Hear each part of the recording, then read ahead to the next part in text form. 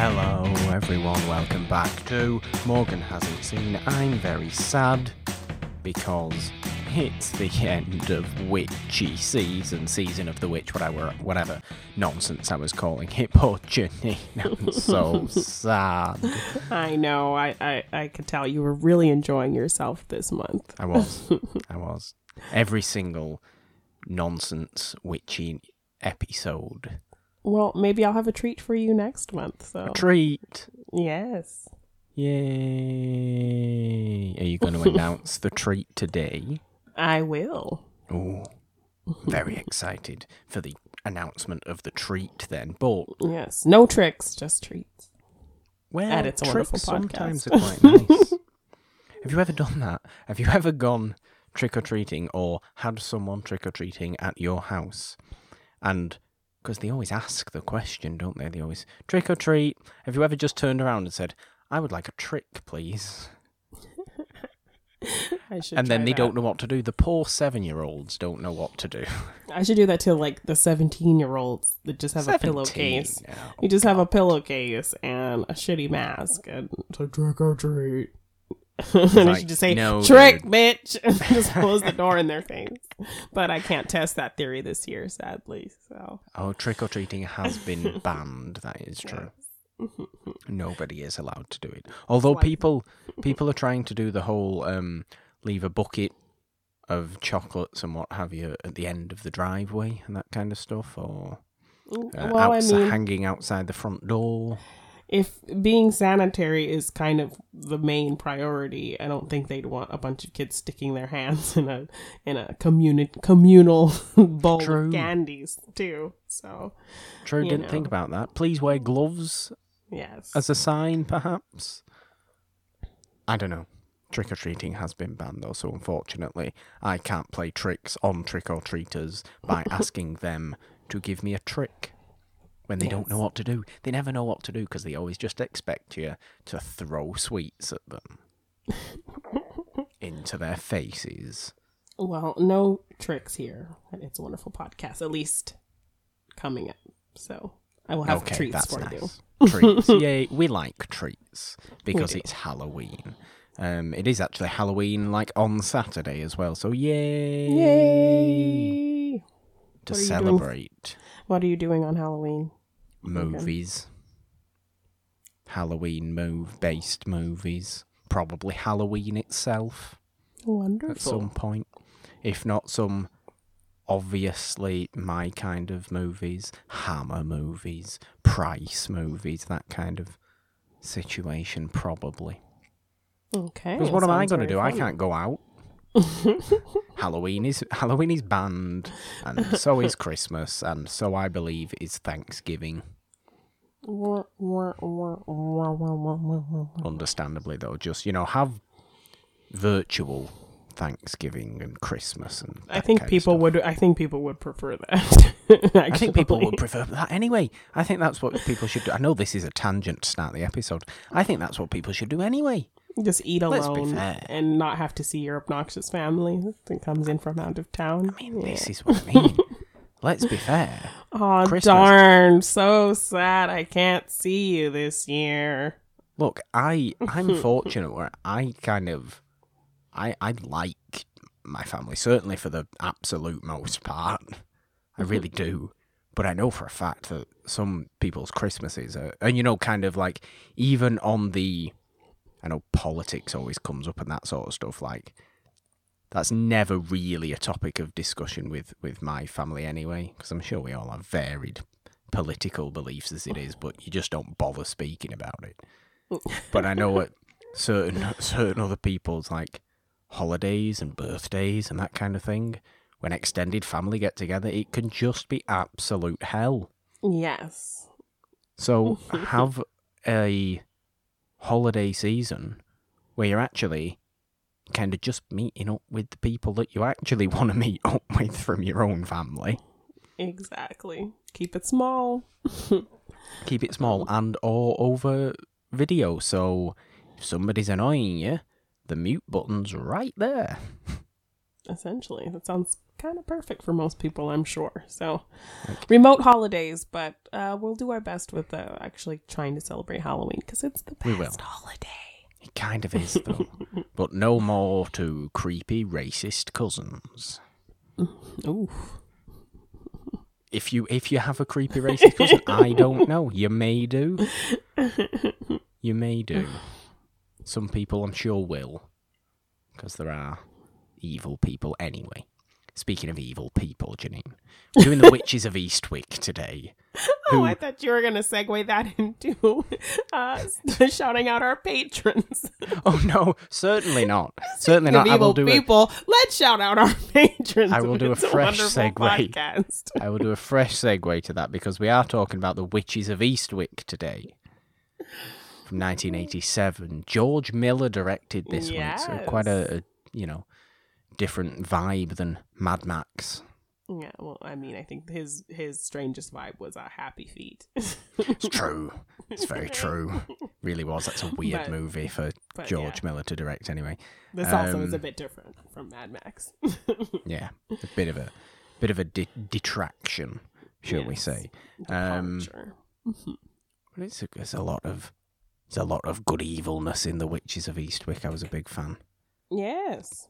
Big fan of all the kind of stuff that was going on here. We have Jack Nicholson being prime Jack Nicholson. And the glorious trio of Cher, Susan Sarandon, and Michelle Pfeiffer.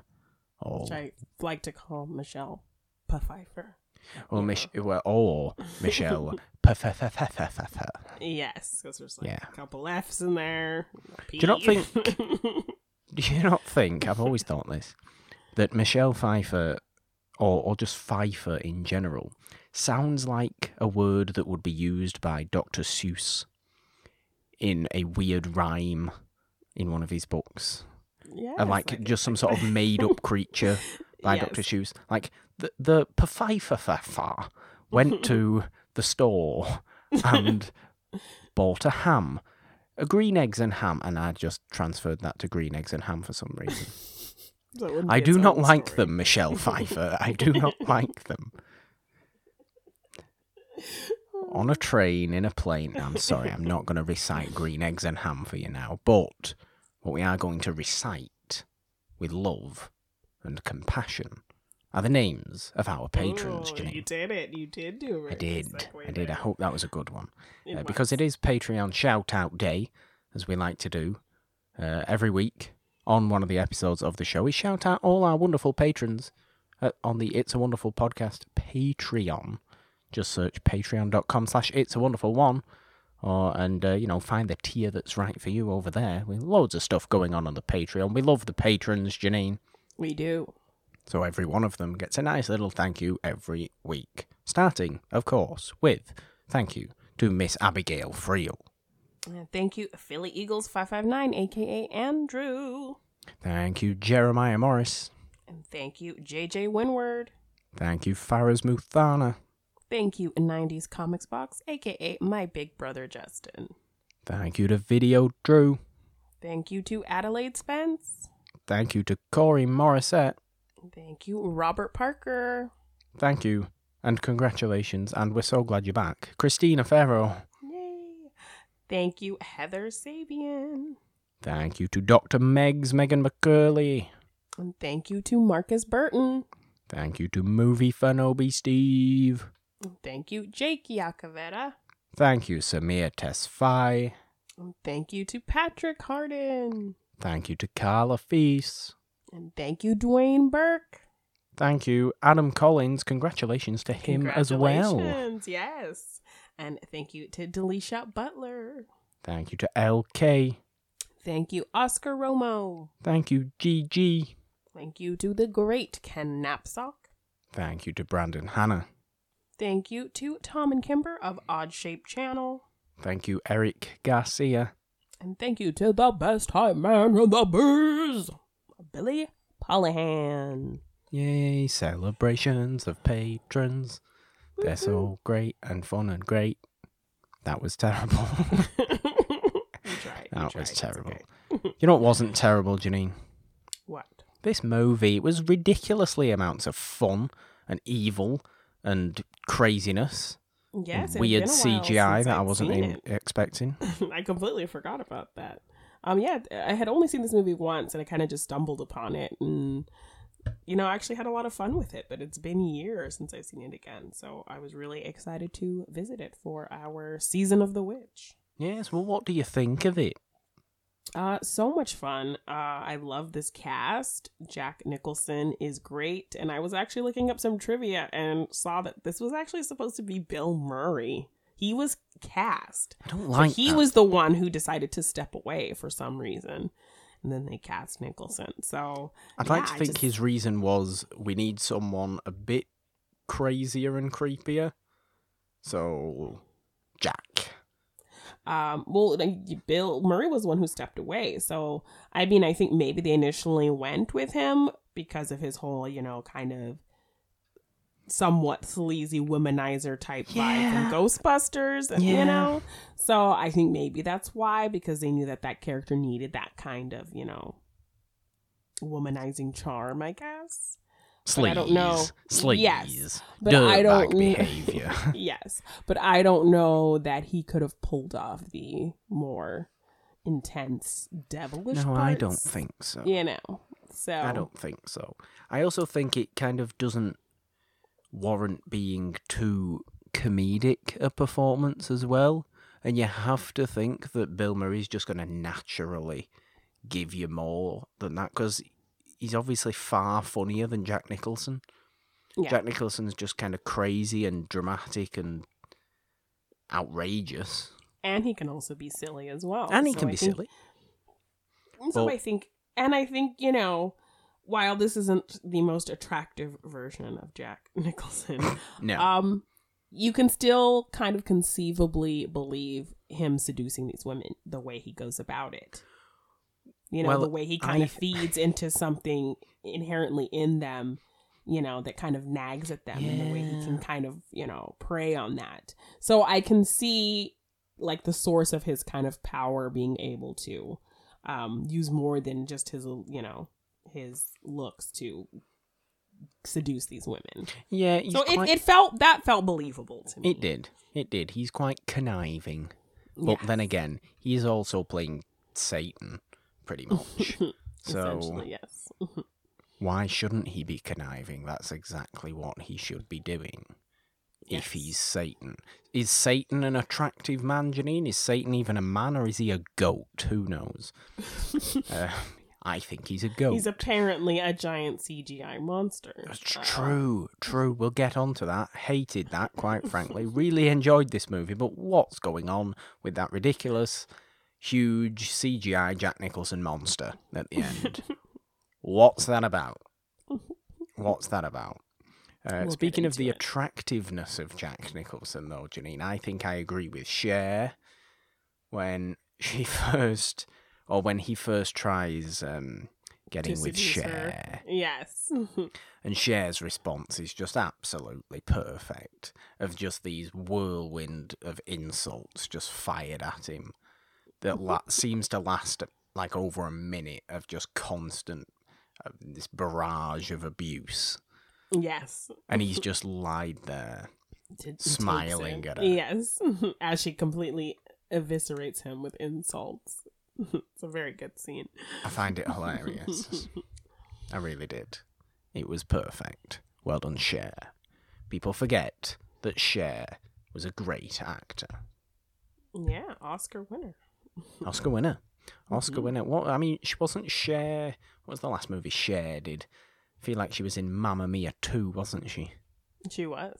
That was probably the last movie Cher did. Should Cher do more movies? Probably. I mean, she should. Do we want Cher to do more movies these days? I'm sure she's still happy touring. Is she allowed to tour? She's allowed to do whatever the hell she wants. I mean, that's very true.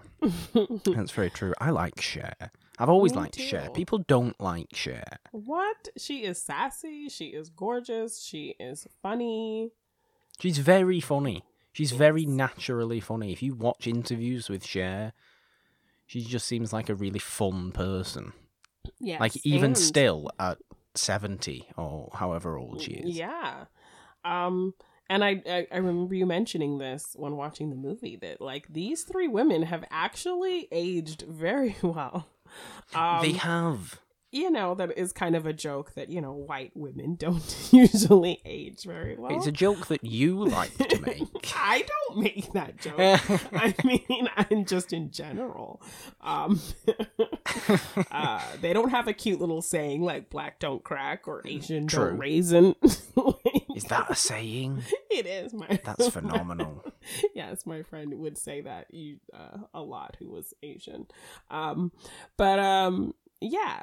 These women actually aged very beautifully. And Cher, like, you know, most women her age in the public spotlight do a little too much, you know, nipping and tucking and pulling of their faces. But her plastic surgery has been very tasteful and natural looking and not insane. So she looks fabulous. So I agree. And, you know, I think we most recently saw Michelle Pfeiffer in Ant-Man and the Wasp, maybe? Is that like the most recent thing we've seen her in? I mean, she's probably done a major thing, yes. But she's probably done other things, right? But Michelle Pfeiffer still looks great. Still looks amazing, yes. As does Susan Sarandon. Yes. And she's still playing these kind of sex potty type characters well too, you know. So, yeah. I mean, it should be said as well that, let's be fair, The Witches of Eastwick is an incredibly erotic movie. Yeah. Should we say? It's a little intense in parts. I kind of wasn't expecting the, I'm not going to call it crudeness, but just frankness of it all, to be honest with you. I really wasn't expecting that. I mean, at the start of the movie, we already see, you know, Susan Sarandon getting pretty much sexually harassed by her boss in Proposition. It's true. So, yeah. True. He's a terrible kind of guy. Yes. And a woman in town who's the wife of Michelle Pfeiffer's character, Suki, of her boss. She kind of has some crazy kind of possession type of situation happen to her where she's like, she does, you know, she is screaming in the middle of the church about dildos and yes, it's a little bit unnecessary, isn't it? Yes, she kind of goes crazy about all the perversion that's happening with these three women and this man, and you know, she kind of goes a little crazy. Yeah, I mean, I kind of found it hilarious how a lot of this movie, again, it's it's set in New England, so it's prime witch territory. Yeah, but there's no kind Warner of Brothers backlot, or in Warner New Brothers England backlot, because it's just the blatantest Warner Brothers backlot set you've ever seen. The church, obviously, which is constantly used in this movie, and it is the same church that's used in everything you've ever seen Warner Brothers produce. Yeah, also, if they need a white church. in Monster Squad, which we watched on Sunday. Yes, okay. Love it. You use that church for everything. For everything. Like, come on, Warner Brothers. Build another church. Just build a second church. We've all seen that church now in too many things. But I did find it hilarious how there were a terrific amount of clutch my pearls middle-aged white women in this movie. Yeah. Oh, God, it was... I mean, they were all wearing pearls as well, which just makes it better. Yes, but we do even get a scene of falling pearls. We do. And Bruce Wayne's parents aren't getting shot. So, you get a scene of falling pearls, and here comes Batman. We have the Joker and Catwoman in here, so it's true. It's true. We actually have the era's Joker and Catwoman. Yes, and to keep it, in a Halloween vein, Jack Nicholson and Michelle Pfeiffer did a movie where Jack Nicholson is a werewolf, so hey. It all comes around. It all comes. Just imagine that. Oh no, the pearls are falling. Who's that over there? And you see Batman just running towards you. Just, no, the pearls, the pearls. Mother's dying. Because that's how Batman speaks now. No, mother's dying, Mother's dying. He's British now. Don't know why Batman has all of a sudden discovered time travel as well. Right. It's a dream. Back. It's one of his many nightmares he has about the pearls falling. It could be. And he's British in the dream. Yeah. Scarecrow's done it. So it's all the work of Scarecrow.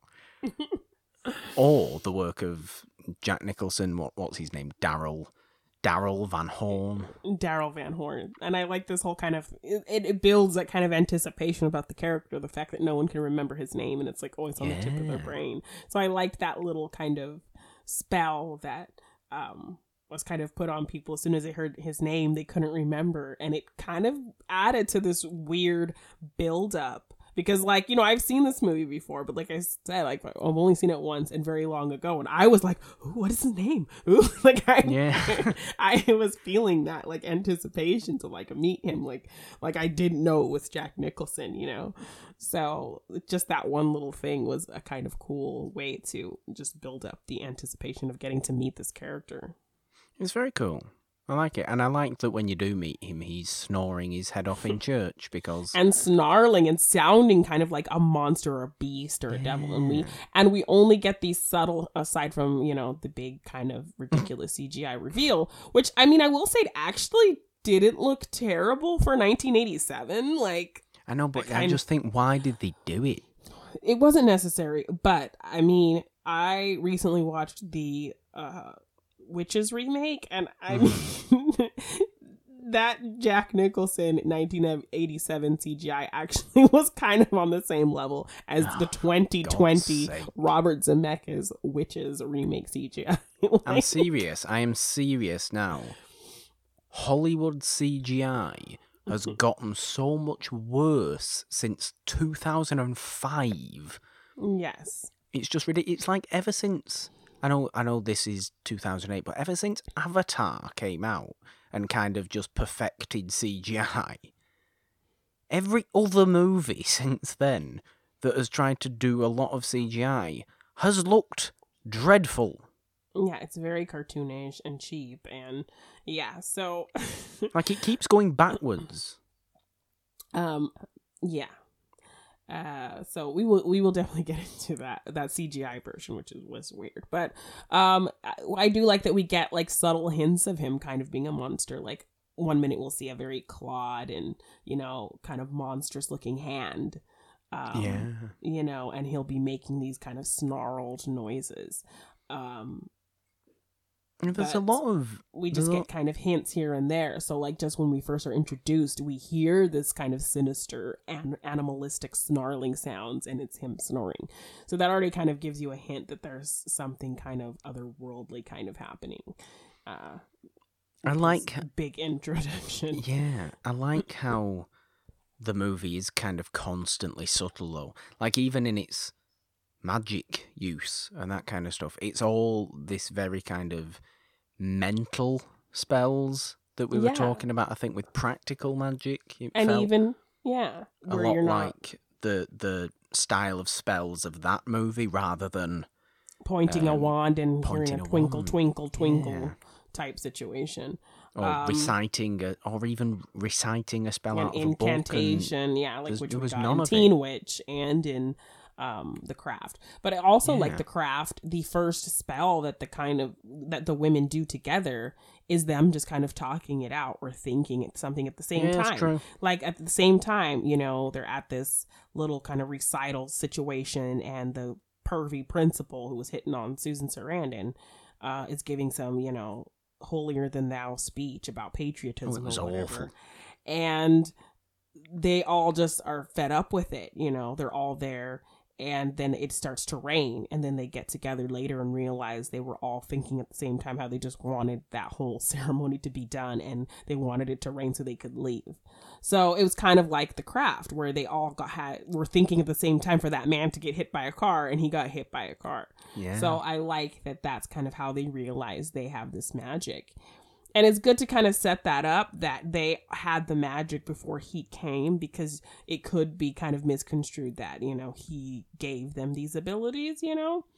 No, so, they have it themselves. They have it themselves. So kind of by the end, when they're kind of strong enough to overpower him, it makes sense. So I like that they were able to kind of set that up immediately and make it really clear that they were already kind of witches on their own.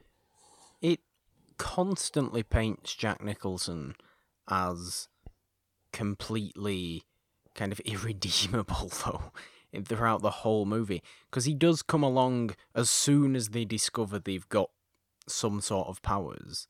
Yes. And it just seems like, oh, well, he's just come because he's somehow discovered through some devilish way that there are witches here, so I'm the devil, I want to have the witches.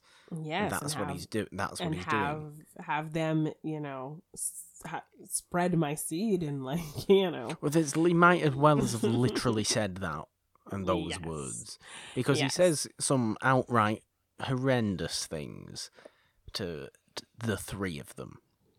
But it's kind of just like, yeah, I believe this coming out of a devil played by Jack Nicholson. Jack Nicholson, it makes perfect sense. And I did like the whole kind of vibe of like one redhead and one blonde and one brunette. So I liked that kind of three corners of, you know, hair color to kind of be a quick establishment of differentiating them. Yeah. And then ultimately we kind of get individual, you know, personality stuff from all of them. But I like that kind of initial just look to kind of set up that, you know, they're all kind of distinct. No, definitely. Well, let's talk a little bit more about the possession of Veronica Cartwright. Yes. Or Felicia, which is a very, very white girl name, obviously. Yes. So she's married to Richard Jenkins, who is Suki, Michelle Pfeiffer's boss at the paper, at the local paper. And, you know, she's very kind of wholesome, churchy lady. And clutch my pearls, middle-aged white woman. Yeah. And she is at the paper, and Michelle Pfeiffer talks about how this big estate in the town, I think it's called like the Lennox estate or whatever, was sold when somebody bought it. And she, you know, immediately drops her flowers and you know, just kind of in a panic and, you know, complaining about how it's an historical building and nobody should be living in it, and oh my gosh. And then slowly it starts evolving into her getting more upset about things and her, you know, worried about sin and, you know, something evil coming and, you know, sensing all this craziness, and she kind of goes mad. You know, even when they say his name, like they're all kind of at this recital Susan Sarandon's character Jane is playing in. She plays a cello, and everyone is kind of in the lobby kind of buzzing about this new man in town, and they can't remember his name. And then they finally remember his name, and as soon as it's said out loud, everyone kind of starts remembering it. And as soon as Michelle Pfeiffer says that, her literal pearls fall off her neck. They do. And it's fun. You know, Felicia says, yes, Felicia says something snarky about him. What kind of a name is that? That sounds terrible. And then she trips on the pearls and falls down some stairs and breaks her leg. So then you get a sense that, like, you know, something's already out to get her for her not being as, you know, seduced by the idea of this man like everyone else. So the devil won't like it if you don't follow him, Janine. Yes, so he will come for you. So we get to see kind of the slow descent into madness for poor Felicia and Richard Jenkins having to like deal with this. And they do a really smart thing as well, where we get a whole scene of, you know, Richard Jenkins talking to Michelle Pfeiffer about how much he loves her, and like he met her since they knew each other since like high school, and she was a catch, and he was so lucky to have her. So even though she's kind of going crazy, you can tell that he is just kind of having a hard time dealing with it, but he still really loves her and wants her to be okay. So you get like a whole scene of him, you know, telling Michelle Pfeiffer how he really feels about her, that like, you know, he's not just ready to like put her in some crazy home or something. Like he loves her and he wants to be with her and wants to make sure she's okay. So then the next scene that happens after that it just doesn't make any sense, and it's kind of the kicking off point to the more sinister shift of the movie. It is.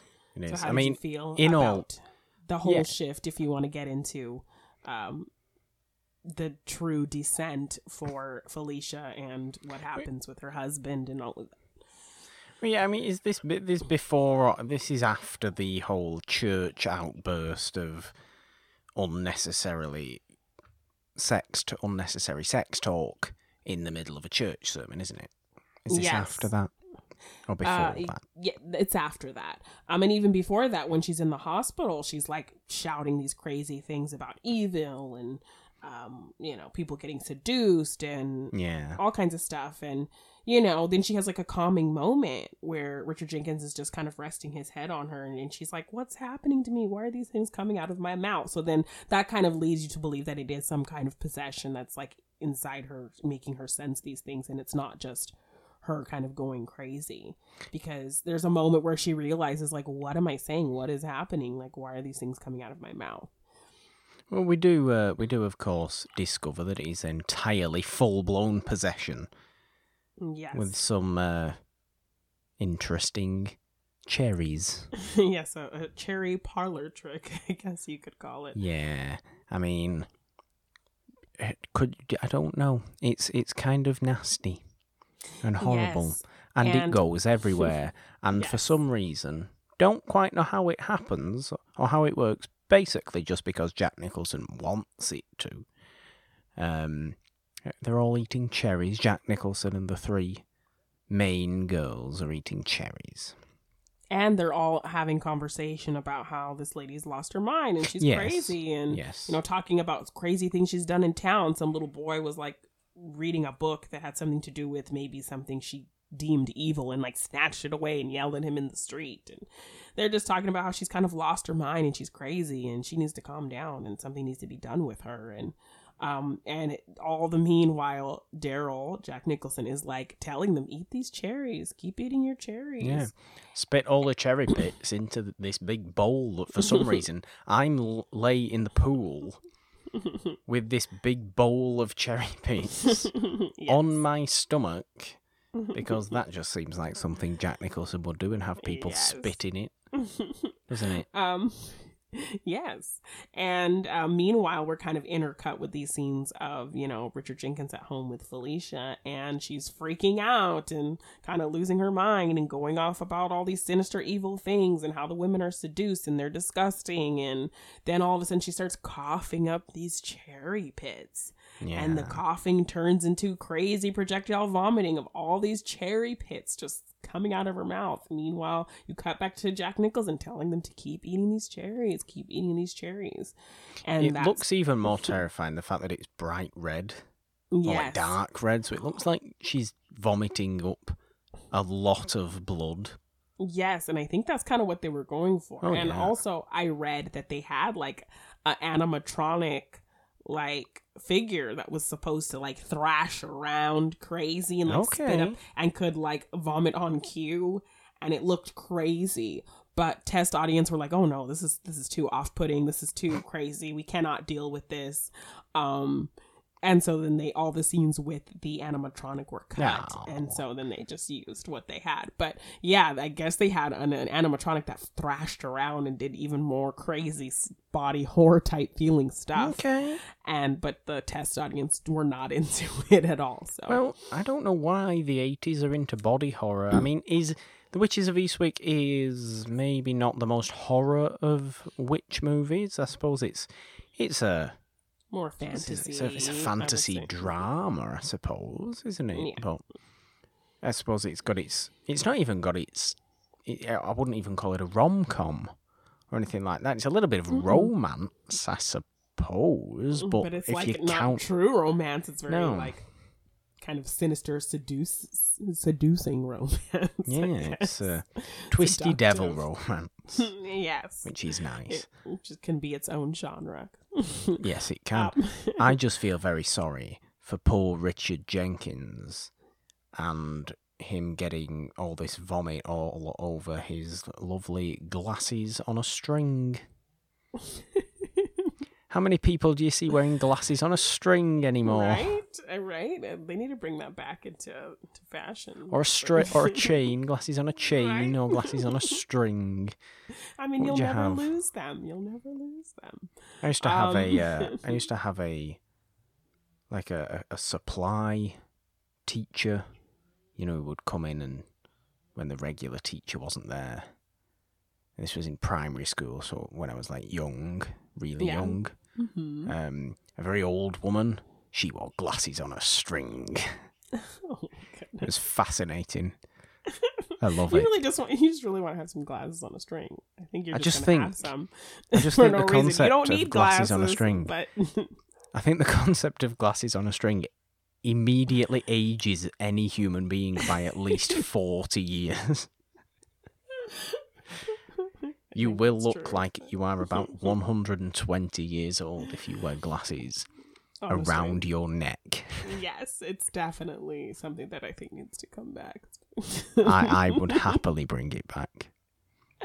But while he does have his glasses on a string, he kind of sees his wife going mad, and he kind of just goes cold and gets the, fire poker from the fireplace, walks over to her. We cut to like a shot of the house, and then we see him just go back and sit down in his chair like nothing. Yeah. And then the next morning there's, ambulance there, and turns out he just killed her. Richard Jenkins has had enough. Yes. So I think tired of getting his glasses dirty. Yes, and oh my god, that's terrible with cherry vomit. It's terrible.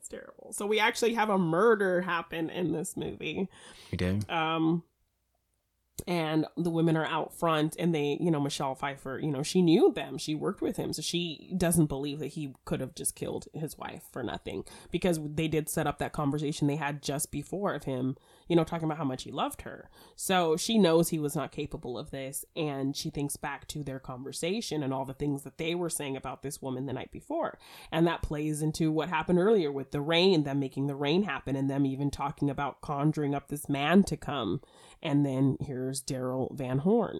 So, they kind of, Suki wants to attribute it to like, this is our fault. Like, we were talking about it, all the things we were saying. And Susan Sarandon, she's just kind of caught up in the fantasy, and she doesn't want to believe it.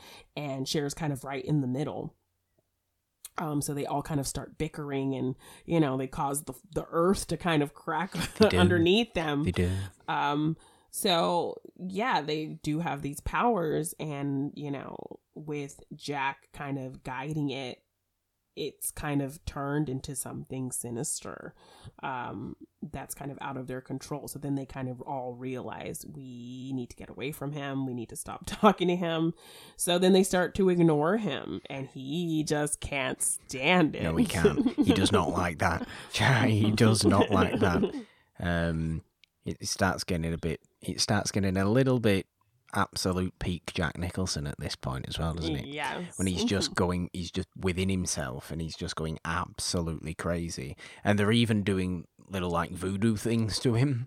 Yes. They have this little doll, because Cher makes like dolls and sculptures and things like that. Yeah. So they have this little sculpture of him, and they're doing all the voodoo with the pins and all sorts to him when he's just going to try and get ice cream. Yes. That's hilarious. Which, eventually results in Jack Nicholson covered in chicken feathers. Really dirty, looking pretty much as you may expect Jack Nicholson to look on a Sunday morning. And spitting up cherries himself. And spitting all up cherries over himself. Everybody in the church. In the church, yes. He has an outburst in the church, though. And an incredibly I hate women outburst, which is kind of nice of him, isn't it? Yes. But before that, we do get some fun kind of like fantasy sequences. He's letting out a bunch of balloons, and they're just like dancing in them and swimming in them and having a grand old time. And, the witches realize they can like float, and he's kind of recording them and getting information almost of just like things that scare them. And so when they do start ignoring him, he kind of uses that against them. Like Susan Sarandon talks about, she feels like, you know, she's scared of just one day kind of disintegrating and disappearing. And when she finds out, she finds that she's pregnant, she goes to see him. This is after they've kind of all been ignoring him. Yeah. Because they're feeling like he's a dangerous force. And we kind of get the sense throughout that like Susan Sarandon is the weakest because she is like the first to go back to him, and she's the first to not want to believe that he could be a bad person. And even in the end, she's talking about how she misses him, you know, after everything. So, you know, she finds out she's pregnant, and so she goes to see him. And as she's kind of walking towards him, she can hear her part of the video talking about how she's afraid of disintegrating and disappearing. And as it's just on a loop, repeating. And you see him make a bowl of fruit kind of, you know, shrivel up and get old. And then you see her shrivel up and get old, and she panics. So he's, you know, punishing them for ignoring him by making their kind of worst fear happen. So then she hears Cher's part of the video talking about how she is, you know, afraid of snakes. And so she rushes to her house, and Cher wakes up in a bed full of snakes, like terrifying. And they're all in her hair. It's just a pity that Cher wasn't currently sleeping with Indiana Jones, because then it would have, then they would have both been really simultaneously freaking out. An episode. Yes. And then they both go to, you know, check in on Suki, because she's talking about how the pain, she doesn't know if she could deal with like she's not worried about getting old, but she's worried about going through any kind of serious pain. And then you see him like stab a fruit right in the middle, and she has this terrible pain, and she's in the hospital, and they don't know how to deal with it. So then Cher goes to talk to him, and he goes into kind of this big rage fit about how he's done so much for them, and, you know, they haven't done anything for him. He just wants somebody to pay attention to him and care about him. And he goes full crazy Jack Nicholson, which we kind of love. And I just like how he was ironing his clothes, watching the world's smallest television. Yes. And complaining about trivial things when she's like trying to talk to him about, you know, Suki potentially dying. So they, you know, Cher's able to kind of just appease him enough to let Suki get better. And then they kind of go into full, you know, let's hatch a scheme kind of mode. They do. Let's just, you know, act like we're on board again so we can get him to go away. So that's when all of the yes, that's when ice all the cream voodoo fun things, and the voodoo happens. So that's kind of our first like actual physical kind of spell looking magic. Yeah, it's not a mental thing like we talked about. So it's kind of a combination. I'm kind of glad we're closing on this one, because this is kind of a combination of all the different kind of witch things we saw throughout all the movies we watched. You know, we got like books with incantations and spells and things like that in Teen Witch, and we got you know, a higher power and like a group of witches coming together and thinking, you know, things together to make things happen, like in the craft. And Practical Magic, we got more kind of the mental idea of spells. And so the possession I like, kind of and thing. the possession as well, and some more devilish kind of situation. So I think, you know, we're all getting everything combined from all of our movies throughout the series in this one movie. So I think you structured this season of The Witch well. Janine. I did. I totally planned that. I totally planned that. So, you know. But that does kind of start the finale of the movie, really. Yes. So, you know, they, you know, all kind of come to his place, all lovingly, and, you know, all in their lingerie in the bed, draped across it, ready to seduce him. And the next morning he's feeling great with kisses all over his face, and they ask him to go to the store and get them bagels and ice cream. And so he leaves, and as soon as he leaves, they're like ready to cast some magic. So they make a little wax voodoo doll of him. They get his book of incantations and spells and figure out how to, you know, mess with him. So then they proceed to like poke his knee with needles and, you know, poke him in the arm, in the hand, and, make him blow away with all these feathers, and then do the whole cherry pit trick that we've previously seen. I also just like the idea of the devil throwing up in a church. Right? Does that just like make sense to me? projectile vomiting on everybody. And it's again this kind of bloody red. So that just kind of makes it even more intense, that whole kind of idea of the devil projectile, like possession style vomiting on people in a church is like... I mean, this is the only thing that I think would have possibly improved The Omen, is obviously the scene where Damien really, really doesn't want to go to church. Yeah. And he's just screaming his head off because he doesn't want to go into church. I wonder why. It would have been a little more funny. I mean, not that it should have been funny at all, because it's a very dramatic, serious movie. But if Damien had have been forced to go into the church, but then he would have just thrown up blood everywhere, all over everybody. I mean, it's a little bit too gory for what The Omen's kind of going for. Although that is... But maybe in my gore-filled remake of The Omen that will never happen. Not that it needs to. Why would I ever do that? Maybe it will. Devils throwing up in churches should happen, though. I like that whole idea. Yes. And then, the voodoo is still happening on the drive home. And, they sense he's coming home, so they're like trying to rush to clean up everything just in case. It's like, pick up all the feathers. And, yes. And, the voodoo doll's getting tossed around. So as that's getting tossed around, he's getting tossed around while he's driving the car. So that's a whole kind of fun scene of him trying to get back to the house.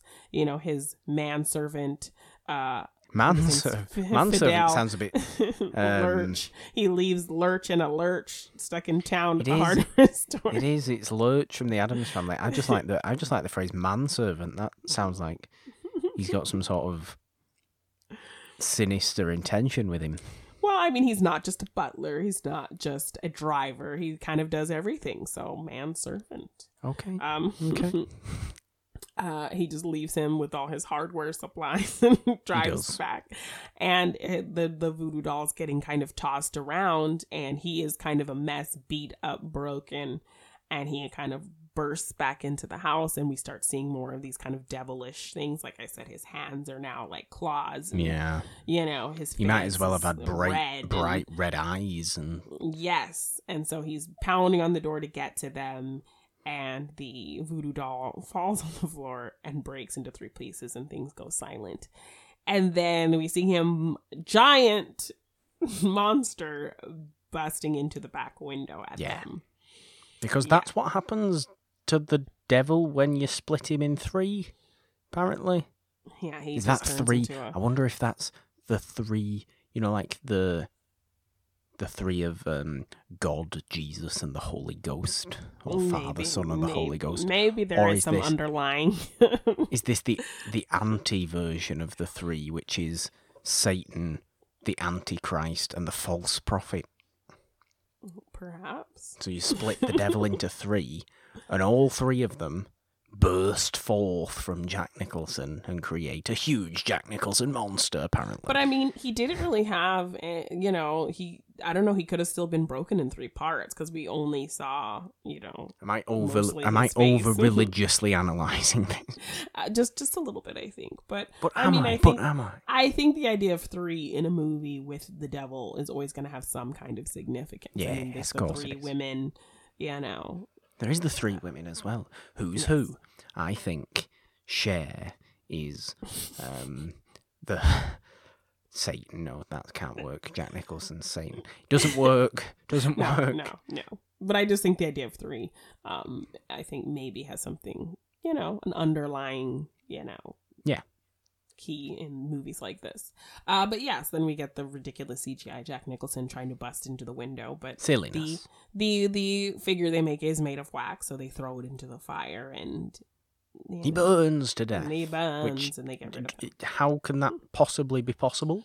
The devil literally lives in the depths of fiery hell. I was thinking the same thing. So, should he... I mean, I suppose... I guess natural fire, witch fire is different. Some would have you believe that the devil should burn upon entering a church rather than vomit. Yes, but the vomiting was done, as a spell. I just don't think that the devil should be able to burn.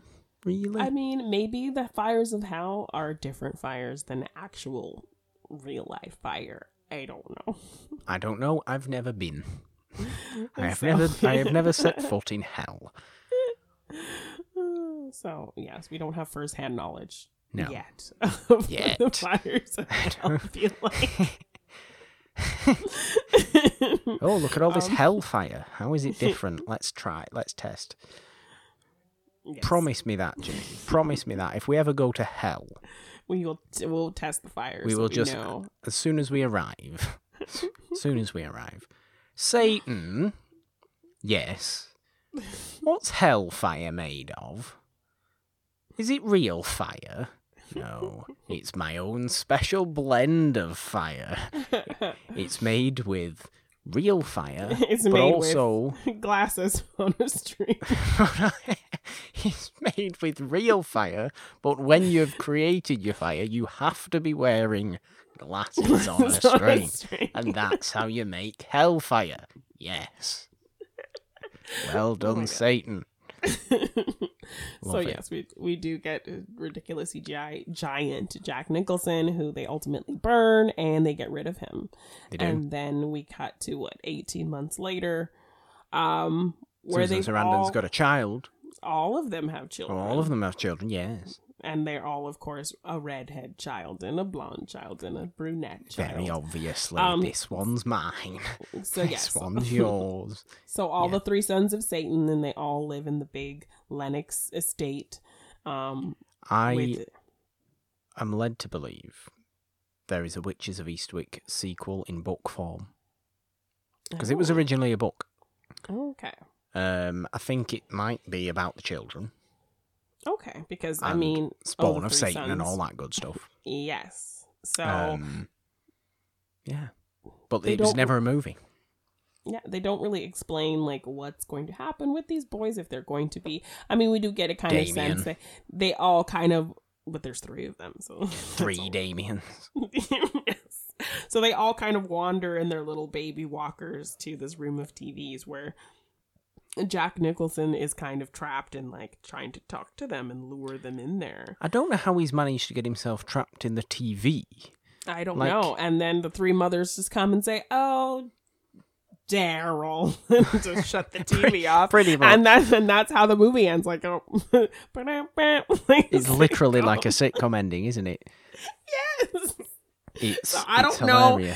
I don't know if we're supposed to because I couldn't remember how it ended. So I thought maybe they were just going to end with him kind of telling them evil things and that would have been the end. And so then we get kind of a sinister vibe at the end, but then them just coming in, "Oh, Daryl," and then they turn off the TV. I can't figure out if the end of this movie is tonally absolutely all over the place. Yeah, so I would have kind of liked exactly what it should be. Yeah.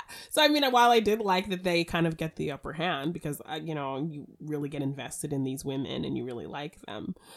Female power, I told you how much that means in witch movies. Yes, and I liked that aspect of it, but I kind of think I would have liked the idea of him potentially having a hold on these three boys and but we don't them know. And them not knowing about it, and so I kind of would have liked maybe kind of a little bit more of a sinister ending, but we need to see this sequel, Dutch. Yes, and like we said, these women still look amazing. So that's what I mean. Get them back soon. Yes, make it happen. I'd happily see it. I'd happily see The Witches of Eastwick 2 or whatever the sequel book's actually called. And Dr. Sleep showed us Henry Thomas makes a pretty decent young Jack Nicholson, so Henry Thomas makes a pretty decent young Jack Nicholson. Fair enough. I mean, Henry Thomas is doing pretty well for himself in horror anyway these days. So. Yes. So, I mean, because I don't think how Jack looks now would work. No, we can't be having Jack back. Jack wouldn't come back. Jack's not done a movie in 10 years. Yes. So, yeah, maybe Henry Thomas can replace. But...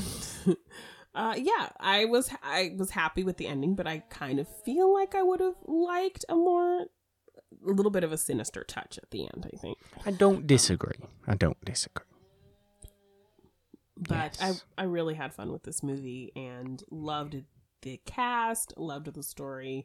And then we didn't talk about the fun little tennis scene, which also is more visual magic that we got to see in this movie. Felt a little bit like the Twilight baseball scene, though, didn't it? Just a little bit. Tiny why you're throwing sports into, like, outrageous physics in sports scenes in movies where there shouldn't be sports scenes is just a little silly to me. Well, I think it's kind of supposed to show off their kind of jealousy and they're all, Yes. them fighting over Jack Nicholson. I guess. But they're all really, like, bad tennis players. I thought they it's were not really like good. I mean, it's not like watching Serena, is it? No. No, not really. But yeah, some really fun moments in this movie. The cast is great, and I like that the witches kind of win in the end. So they do by turning the TV off on Jack Nicholson and just going, "Oh, Daryl." Yeah. Thank you. They all should have looked at the camera and just bing. This week's episode of The Witches of Eastwick was filmed in front of a live studio audience. Yes. It felt a little like that, but I'm okay with it. So am I. I really had fun with this movie too. For its slight silliness towards the end, it was like a really, really devilishly evil, twisted kind of movie. And we haven't had this level, because we need to remember as well that Satan is a seducer. Yes. So we haven't really had that a lot in our witch movies in Season of the Witch, and Morgan hasn't seen, but we certainly got it full force in this movie. People always tend to forget that sometimes, that the best villains in, horror fantasy kind of are charming trope are very charming and very seductive. Yes. Which is why Dracula always works a little bit better when he's a little bit overly sexy. Yes. And so does Satan. And like Blackula, exactly. Although, was Blackula even anything to do? No, because Dracula was in Blackula, wasn't he? And Dracula was a racist. Yes, he was. Silly Dracula. We prefer Blackula. Blackula, yeah, yes.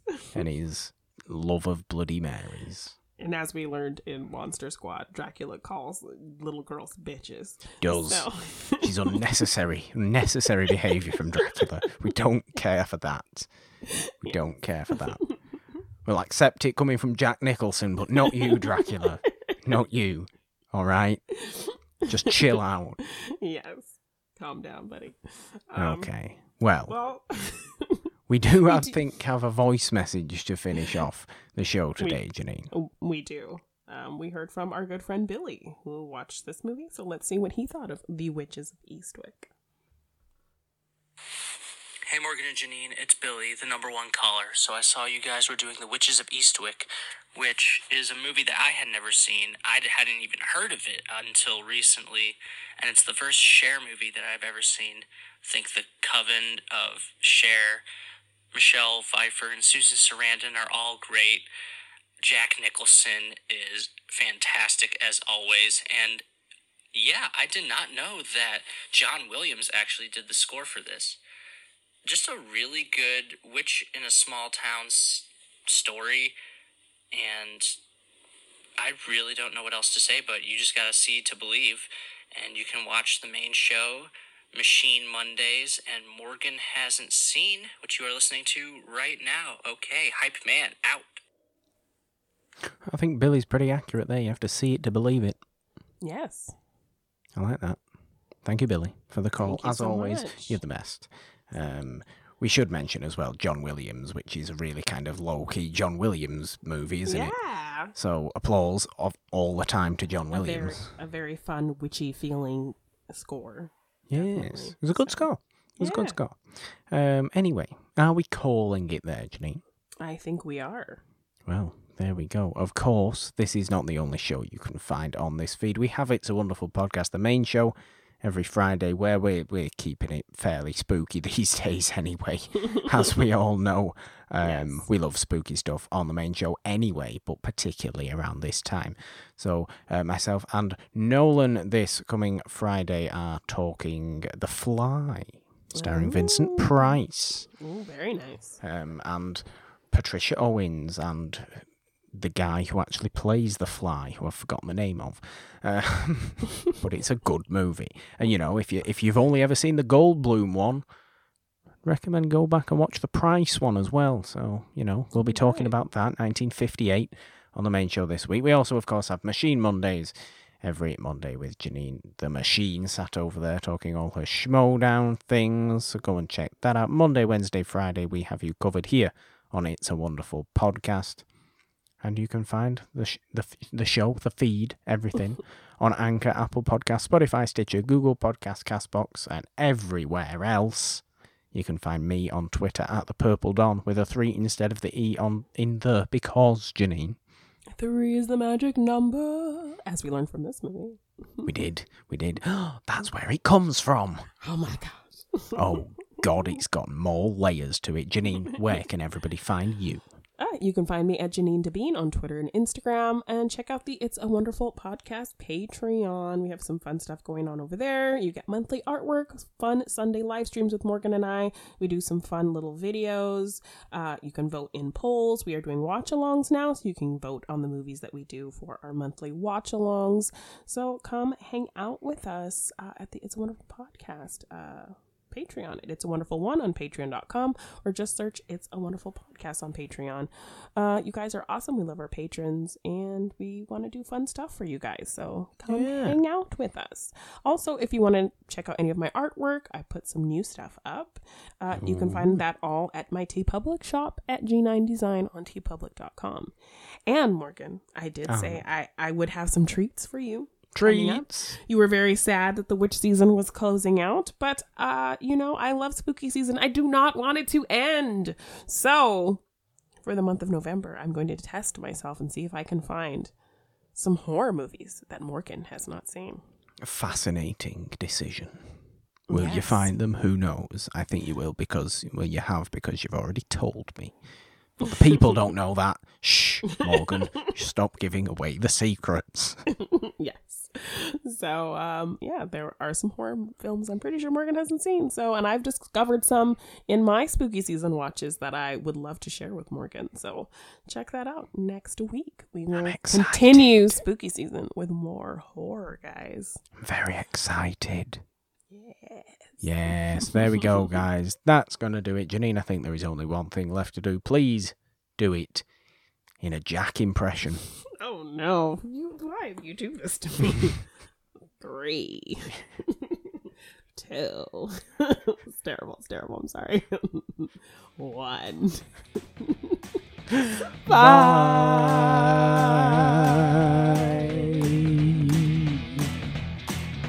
That was quite possibly the worst Jack Nicholson impression I've ever heard.